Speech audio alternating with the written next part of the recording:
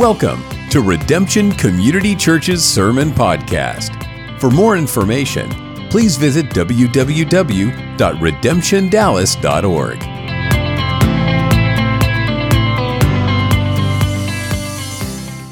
In 2 Timothy chapter 4, just 3 verses of Scripture, verses 6 through 8. For I am already being poured out as a drink offering, and the time of my departure has come. I have fought the good fight, I have finished the race, I have kept the faith. Henceforth there is laid up for me the crown of righteousness, which the Lord, the righteous judge, will award to me on that day, and not only to me, but also to all who have loved His appearing. Let's pray. Father, this morning, as we approach your word with reverence, with anticipation for what is here for us today, as the Apostle Paul writes to his son in the gospel 2,000 years ago, we gaze into this text. And we ask you, Lord, as we honor this as Holy Scripture, to understand that this word is a living oracle speaking to us today, to minister to our hearts, our souls, our minds. Help us this morning to receive your word. In Jesus' name, amen. You may be seated.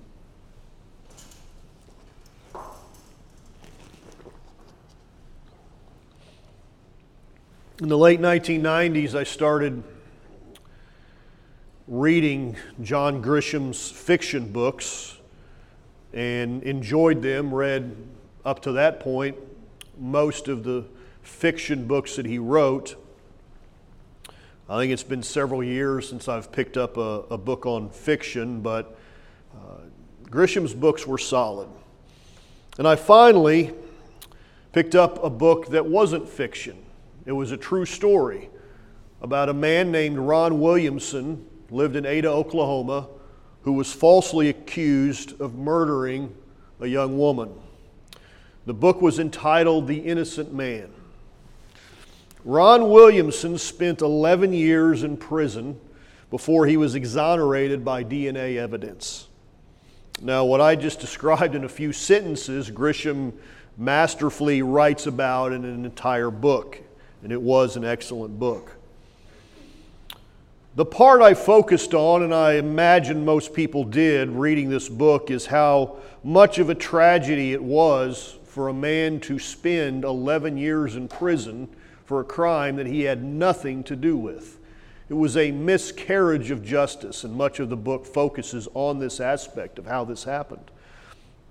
This man lost 11 years of his life. As a young man, had a prospect of being a great pitcher, played some fairly high-level baseball, but then ends up for 11 years in prison, and there is no amount of money that can compensate that much time. It's just an injustice. It's 11 years of your life. I don't care if they give you millions of dollars, you don't get that 11 years back. And then there was his reputation. For that 11 years, people thought Ron was a criminal. Everybody in town, I don't imagine Ada's that big of a city, and everybody in that community knew Ron's a murderer. People would talk in hushed tones. I babysat him when he was a kid. I went to school with him. I never dreamed he would turn out like this. When in fact he didn't. He was an innocent man. He got out of prison. His life was marked with tragedy after that. He never did bring it back together, and he died in 2004 at the age of 51 years old. Injustice. Life is not fair to all of us at times. Everybody has a story where they could say, that was really unfair. I didn't deserve that particular trial. But for some people, like Ron Williamson, life really didn't appear to be fair. Suffering is a reality that we must all deal with. It's part of the human experience. We suffer. The Bible spends a great deal of time walking through this reality and how we manage that in light of the kingdom of God. I feel sorry for Ron. I feel sorry for Ron's family. But the greatest miscarriage of justice in the history of the world was perpetrated upon Christ Jesus. This was a man who never sinned, never committed any sin. And yet he was arrested and he was executed. He was an innocent man who was the embodiment of pure holiness and pure righteousness. Indeed, God manifested in the flesh, Yahweh walking among us. And he was murdered in justice, sitting in Roman jails, prisons. I've spent time as a visitor. I was thinking last night, trying to count what comes to memory. I've been in 3 county jails and sat in 2 prisons, one medium and one maximum at one time. It was the top level maximum security prison in the nation until they built the Supermax in Colorado. I was visiting a young man. I was asked to go see this young man. He was in solitary confinement in a county jail because he was on suicide watch. And he was the family of some people in our church, and they said, would you go visit him? This has been 20 years ago. I got off work, and at work in those days I would carry a box cutter, like a carpet cutter knife that had the blade extension in my back pocket every day. And I got off work and went to jail and walked in, and the young lady sitting behind the glass saw me, and they were getting ready to put me through the screening, the pat down, and she saw me. I had not seen her in years. And she said, guys, I know him. Let him through. I mean, I had not seen her in years. She just, he's good. And I passed through, and I went into this little bitty room and sat down in these wooden chairs. And when I sat down in the wooden chair, I felt that box cutter hit the wood chair. It was still in my back pocket. And I sat there and I thought, you have one goal in life, and that is to get out of this jail cell without getting caught with that box cutter, because they are going to admit you if you are caught with this knife inside. And looking at that, I was like, okay, now I understand how things get through jails. This explains a lot. I was in another county jail about 4 months ago here locally, and was admitted into the jail, past the cells, walking past prisoners, and was never searched one time. Not patted down, nobody asked any questions. I didn't sign in. I spent about 2 hours inside this jail cell, walking around the entire premise, every square foot of this jail cell, offices, the halls of the jails, past the inmates, and I'm walking through there thinking, this explains so much. I remember walking across the grounds of a maximum security prison. I was visiting an inmate with his mother, and walking through, the windows are open, it's summertime, and I heard the screams of a man coming from one of the windows, and that sound is seared into my mind. The man who wrote the words that we read this morning wrote them from a prison cell. There's no ordinary prison cell. There's no air conditioning. There's no doors with bars. It's really a cave or a pit that they throw them into. Nowhere really to use the restroom. They lower food down into buckets. This is where you spend time before you die, so they don't really care. There's not all these rules. There's not laws about how prisoners need to be treated. This is the condition that Paul writes the words to us this morning. He was an innocent man in a sense. He was responsible for the deaths of Christian people, Christ followers, before his conversion. And if he lived today by the laws of our land, Paul would have legitimately faced the legal consequences, because religious conversion doesn't make you exempt. If it did, there would be lots of prisoners today that are free because they came to faith. But Paul didn't. He lived in a different time under different laws.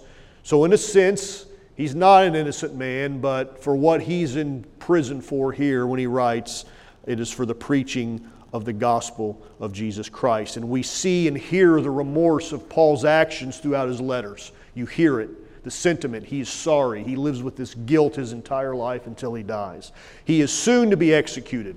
Tradition says that he was beheaded. We're almost certain that whatever the manner of death, he did die a martyr's death. He was imprisoned under Emperor Nero. We know a lot about Nero just from our history. Nero was a maniacal, sadistic leader of the Roman Empire. Few leaders of any empire in history have been as insane and as sadistic as Nero. There are things he did that I wouldn't even talk about from the pulpit. And he turns his focus upon the Christians, and they suffer mass persecution. We are reading the words this morning, the closing words of a letter, a very personal, heartfelt letter of a man who knows he's going to die soon. And there's something remarkable about reading the words and hearing the words of people who are about to die. There is no nonsense. If I were standing here today and I knew I was going to die tonight and I had one last sermon, I can promise you, whatever I preached on, it would be very different than what I'm saying this morning. The tone, everything about it would be drastically different. You know you've got one shot left. You're not going to be playing games. You're not going to be making jokes. You've got something to say. This is Paul. He's expressing his last words. Old men preaching don't have time to play games. I grew up hearing lots of old men preach. And there was an urgency in their calling. They knew their days were numbered. They were more aware that the sand in the top of the hourglass is nearly empty, and I don't have time to play games. This is Paul. So he writes, I am already being poured out as a drink offering, and the time of my departure has come. He says something very similar in Philippians 2. He says, holding fast to the word of life, so that in the day of Christ I may be proud that I did not run in vain or labor in vain, even if I am to be poured out as a drink offering upon the sacrificial offering of your faith. So in Philippians he says, if I am to be poured out as a drink offering, but in 2 Timothy he said, I'm already being poured out. It has started. I am a dying man. What does he mean by being poured out as a drink offering? Well, the imagery, pretty self-explanatory if you read in Numbers, that it was an offering of wine that was given with the animal sacrifices, and the offering was not complete until the drink offering was given. Kind of symbolic here. Paul's using this imagery of the wine being poured out upon the sacrifice. It's imagery of blood. But the offering was not complete until the drink offering was poured. And Paul is telling us, I'm being poured out. In other words, my sacrifice of my life is finished. The words, I am already being poured out like a drink offering. I've read those for years, and it's always caused me to shudder a little bit. Just the imagery there of a man saying, I'm already being poured out like a drink. I'm already dying. It's personal. It's painful. Paul was given a gift, the gift of knowing the time of his death, the ability to prepare. Not everybody has that ability. Death catches some people by complete surprise, and other people, they are given a gift of saying, you have the opportunity to get your affairs in order. So I'll ask you this morning, I'll have two more passages of Scripture, but I want us to see these because I am relating to this idea. If you turn to 2 Corinthians chapter 5, this is page 966 in your pew Bibles. So it's 2 Corinthians chapter 5. I'm going to read 10 verses of Scripture. And I read these words this morning as an encouragement to us because we are all finite creatures. Paul writes, for we know that if the tent that is our earthly home is destroyed, he's talking about our bodies. If the tent that is our earthly home is destroyed, we have a building from God, a house not made with hands, eternal in the heavens. For in this tent we groan, longing to put on our heavenly dwelling, if indeed by putting it on we may not be found naked. For while we are still in this tent, we groan, being burdened, not that we would be unclothed, but that we would be further clothed, so that what is mortal may be swallowed up by life. Now, I want you to see the imagery here. He is referring to our death as being something that's actually In reality, it's us being swallowed up by life. He who has prepared us for this very thing is God. God has ordained this for me, who has given us the Spirit as a guarantee. So we are always of good courage. We know that while we are at home in the body, we are away from the Lord. For we walk by faith and not by sight. Yes, we are of good courage, and we would rather be away from the body and at home with the Lord. I think Paul's making an assumption there. How many of us could say, well, actually, I'd rather be out of this body and at home with the Lord? So whether we are home or away, we make it our aim to please Him, for we must all appear before the judgment seat of Christ, so that each one of us may receive what is due and what he has done in the body, whether good or evil. What an amazing word picture Paul is painting there.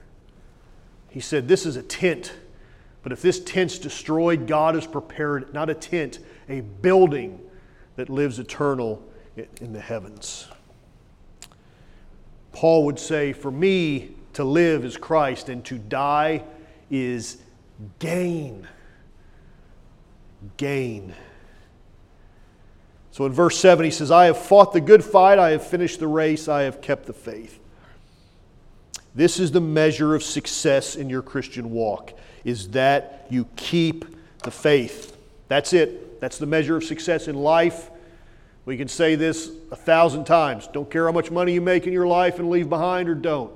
No matter what kind of position you achieve in a corporation. Doesn't matter anything other than, did you finish this race?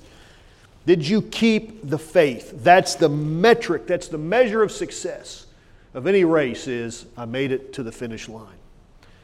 And if you are relying on your own strength to keep your faith, you will live with a nagging fear in the back of your head that you might not have enough gas in the tank to make it to the finish line. So here, Romans 8. I want to give this to you as an encouragement. I heard someone say a few weeks ago, if I wake up tomorrow with any sort of bent toward Jesus and the gospel, and any sort of faith in me, he said, I'm not going to take that as a pat on my back. I'm going to say, thank you, Jesus, for having faith for another day to walk with you. And we know, Paul said, that for those who love God, all things work together for good for those who are called according to His purpose.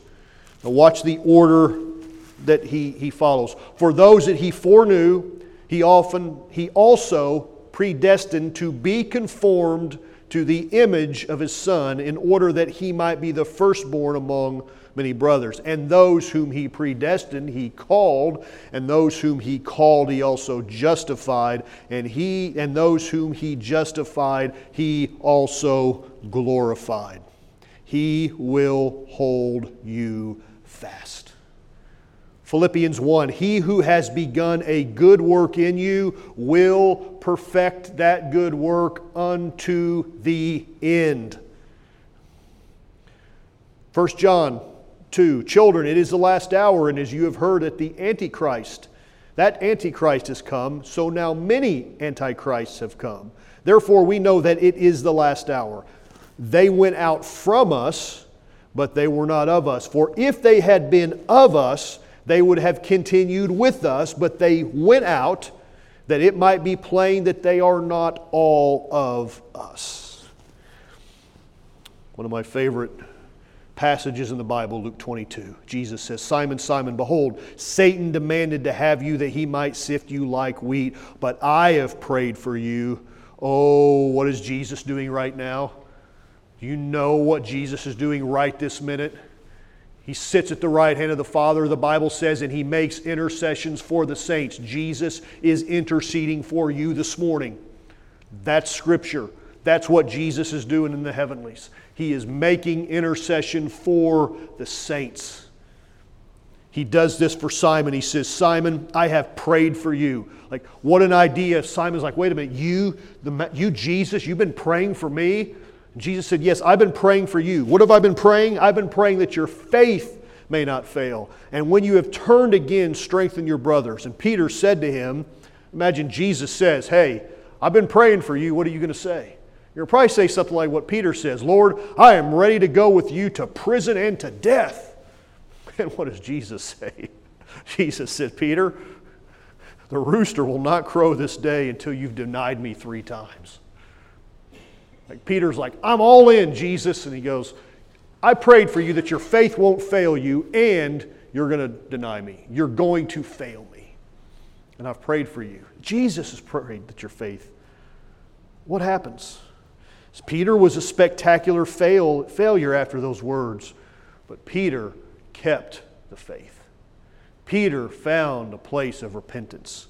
The key, one of the keys to keeping the faith is to constantly find places of repentance. If you don't know how to repent, you will not finish this race. You will not keep the faith because you will both in the future keep the faith and you will in the future fail God. Both can be true. They were true for Peter. Jesus predicted it.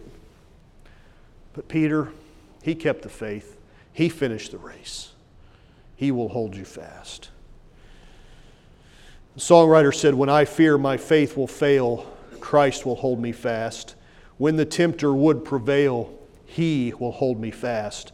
I could never keep my hold through life's fearful path, for my love is often cold, and He will hold me fast. Those He saves are His delight. Christ will hold me fast. Precious is His holy sight. He will hold me fast. He will not let my soul be lost. His promises shall last. Bought by Him at such a cost, He will hold me fast. You're going to finish this race and you're going to keep the faith. You going to fail too? Yeah, you are. But you can still keep the faith and finish the race because God has granted us a glorious gift of repentance. The same gospel that saved us in the first part is the same gospel that keeps us saved every day. I am kept saved by the gospel of Jesus Christ. I need the gospel as much today as I ever have. The last verse, verse 8. Henceforth, there is laid up for me the crown of righteousness, which the Lord, the righteous judge, will award to me on that day, and not only to me, but also to all who have loved His appearing. There is an idea in Scripture that was driven home to me by N.T. Wright's writings, and it's the idea that we are faithful because God was first faithful. N.T. Wright's tome, Paul and the Faithfulness of God, 2,000 pages in a book of Wright showing how God is faithful. I can be faithful because God is faithful to us. We can be righteous because of His righteousness. There is a crown awaiting for us of righteousness. So we talk about this idea a lot. I mention it occasionally here from this pulpit, the idea of the kingdom of God being already here and not yet here. It's the already, the not yet. Both are true. I've used the example in the past of, hey, there's a car in the parking lot that's my car. My name's on the title. It's my car. Me and my family are the only ones that can drive it. If you take it without my permission, you took my car, not yours. It's already mine. But if I stop making payments on that car, the bank is going to come and show me whose car it really is. It's already mine, but it's not yet mine. It's in transition. I have a friend of mine who's entering his first year of seminary. He's writing his first big seminary paper. And he's writing it on this idea of the already and the not yet. And he sent the paper to me a few days ago. Said, hey, would you mark it up, give some thoughts, ideas, whatever. And I did and emailed it back to him. And he called me yesterday. He said, can we have a conversation about some of the things that you input? And when I write papers, I do the same things. Nobody can edit their own work. I send them to somebody else. It's like, tell me what I'm missing. So I was doing this. And we just got to talking about this idea of the kingdom And the whole idea of the kingdom of God is here, but it is going to be among us in the future in such a greater reality. And it's similar to our righteousness. Our righteousness, we are already righteous because of the righteousness of Christ. The righteousness of Christ that was imputed to us by faith through the work of Christ's death and His resurrection. So we have a righteousness. We have an imputed righteousness. It's not my own.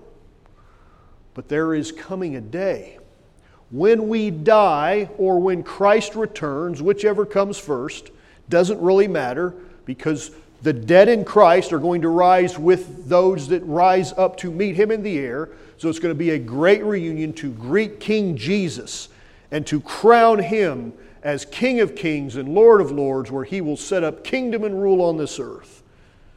That day is coming. And when it does, Paul said, there is a crown of righteousness that He is going to give to me. Is there a greater benefit of all that we do than to be crowned with the righteousness of Christ? For Christ to say, this is the full righteousness. This is my righteousness that I crown you with. And then Paul said He can do that because He is a righteous judge. Not all judges are righteous, but King Jesus is righteous. And the picture here is that Jesus is going to give us what He already has. He is righteousness. He's not just righteous, He is righteousness. Notice Scripture says God isn't just loving. It says God is love. It's His nature. It's who He is. God is also righteous. And King Jesus is going to grant us that crown of righteousness. His final gift to us is His nature of righteousness. And that alone and nothing else should be enough for us to say, no matter the pain, no matter the cost, I will, through God's strength, keep the faith. I want that crown of righteousness, that final perfection that my soul yearns for. Paul said we groan in this tent, awaiting for what is to come. We're yearning for that final crown of God's seal of approval.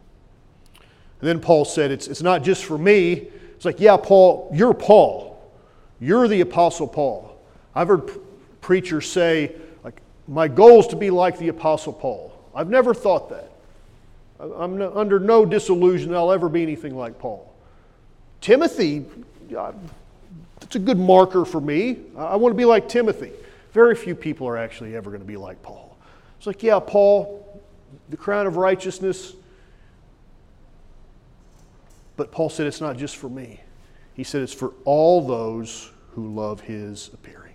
I love the vision of the final gathering together of God's people when the Bible says that it's a multitude that no man can number.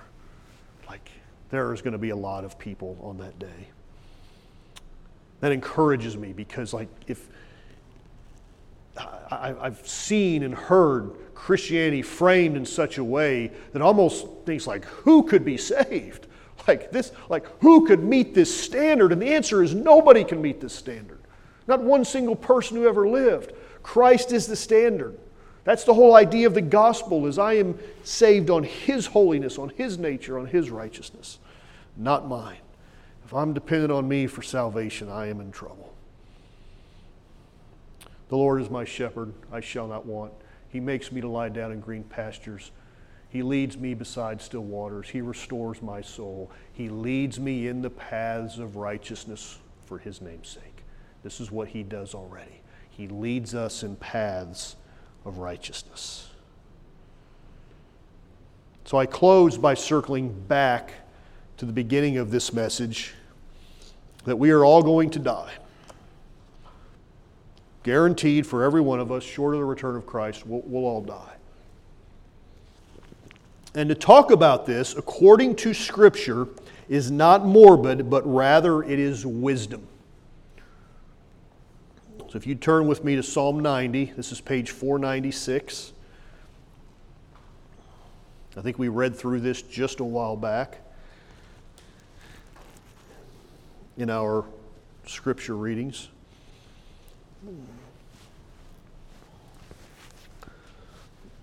Psalm 90, this is attributed to Moses. Gets into the Psalms, inserted. This is a prayer of Moses, the man of God. Lord, you have been our dwelling place in all generations. Before the mountains were brought forth, or ever you had formed the earth and the world, from everlasting to everlasting, you are God.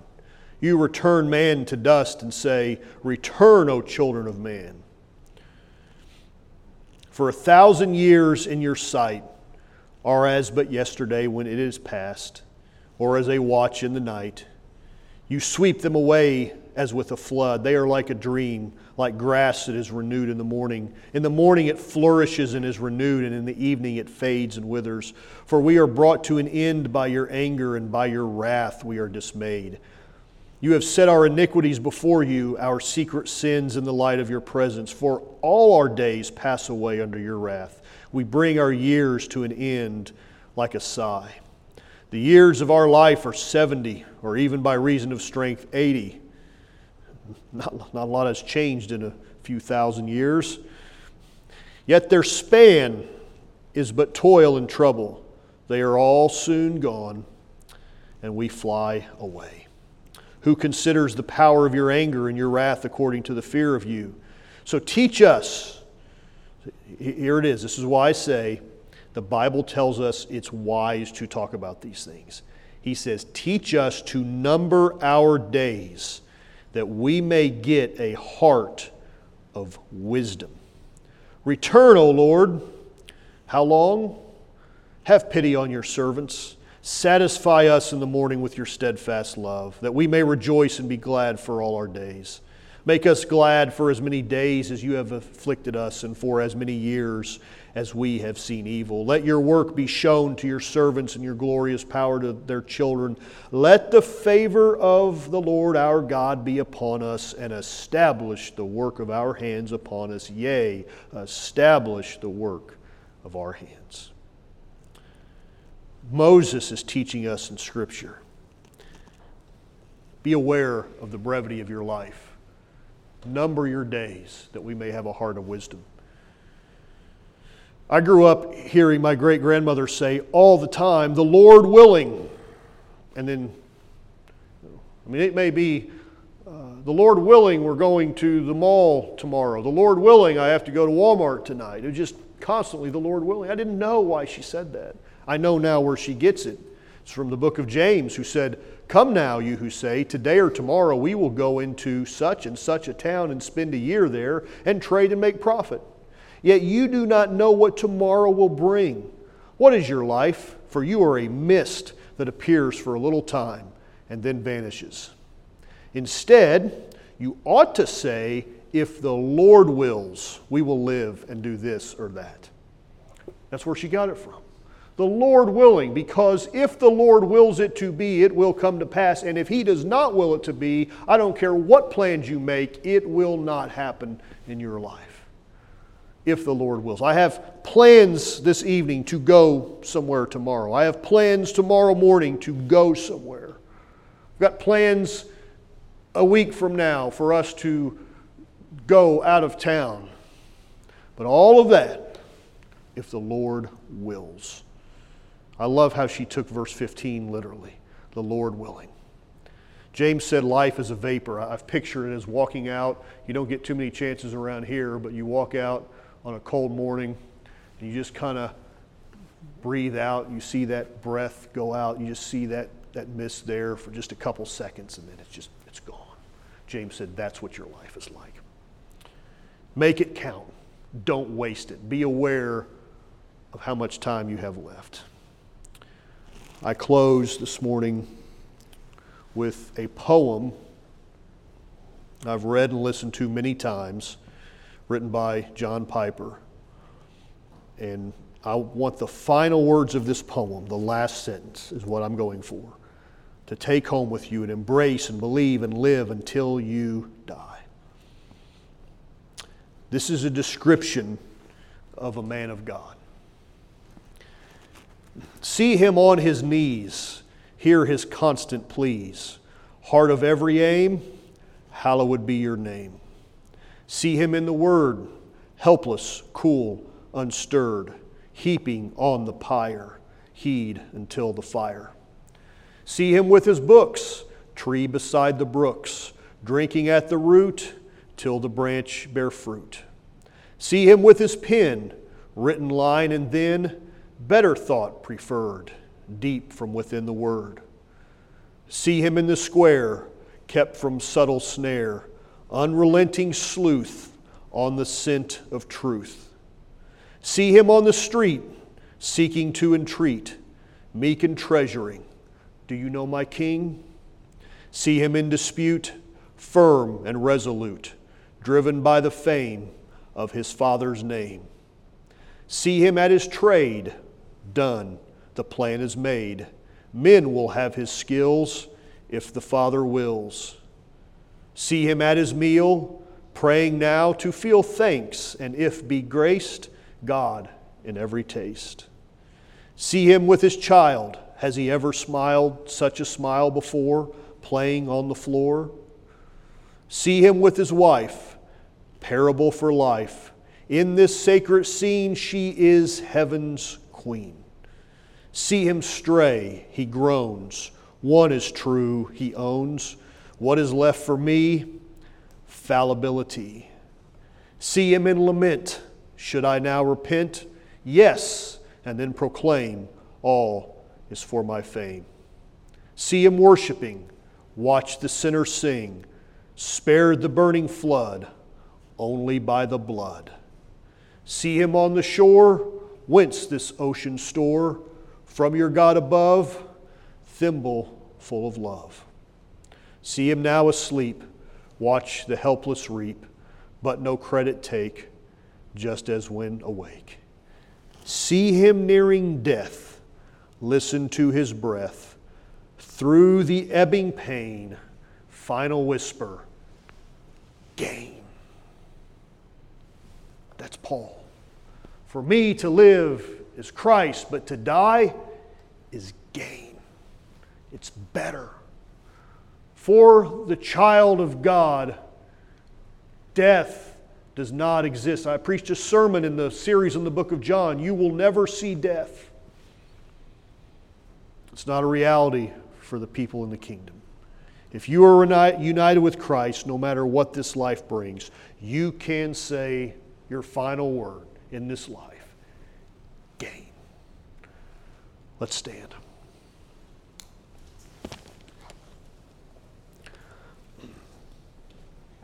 Holy God, this morning, we have looked into your word. We have peered deeply all throughout Scripture to see that for the people of God, that just as Paul, who knew his days were numbered, so too we should every day have an awareness among ourselves that we number our days. Our time on this earth is limited. This is not to make us somber. You have not given this to bring us down, but you have given this reality to us to sober us, to understand that this tent is temporary, but that inside this tent dwells an eternal, living soul that will never, ever die. We had a beginning, but we, like you, now have no ending. We shall never die. Our soul, our being, our consciousness, us, we will live forever and ever and ever, either in a place of eternal damnation and torment, or we will live forever in the glory of the King. And Lord, we embrace this reality. It does not scare us, but Lord, it draws us closer to you to put our faith, our confidence, not simply in acknowledgement, but Lord, a loyalty and allegiance to the King, that we are all in to follow Jesus, to be disciples of Jesus, that whatever you would ask of us, there is no price too great. There is no calling too great. There is no challenge that you give us that we don't embrace willingly, knowing that you are working on our behalf and with us for our good. So Lord, this morning, my prayer is that we would all from this place walk in wisdom with the King, that we would walk daily with King Jesus in His Word, in His Spirit, that the Holy Spirit within us and among us would lead us and guide us into all truth, would be with us Lord, that we would simply be people who are worshipers of God every day and longing and striving to be disciples of Jesus, that we gaze into your word as a mirror. We look at the commandments. We receive them not as suggestions, but as commandments to embrace and to live out in our everyday lives. Now I pray, Lord, this week as we go separate ways, and so many of us have plans and things that we want to accomplish, and yet we pray that we will do these things if the Lord wills. We want to do your will, so help us to be sensitive to that still small voice that we know so well. In a world full of chaos and noise and multitude of voices, let us, as your sheep, know the voice of the shepherd, follow it, embrace it, and obey it, submit to it. We ask this morning in the name above every name, the name of Jesus. Amen. Together in dismissal, can we lift our hands together and just honor and worship him this morning? Father, this morning we are worshipers today of you. We acknowledge you this morning as the King of Kings and the Lord of Lords. And we bow in your presence. We exalt you. We lift you up. We magnify you. Jesus, we love you. Lord, our hearts are toward you. Lord, we give you all praise, all glory, and all honor. And we thank you today. People who are grateful and thankful. In Jesus' name, amen. God bless you this morning.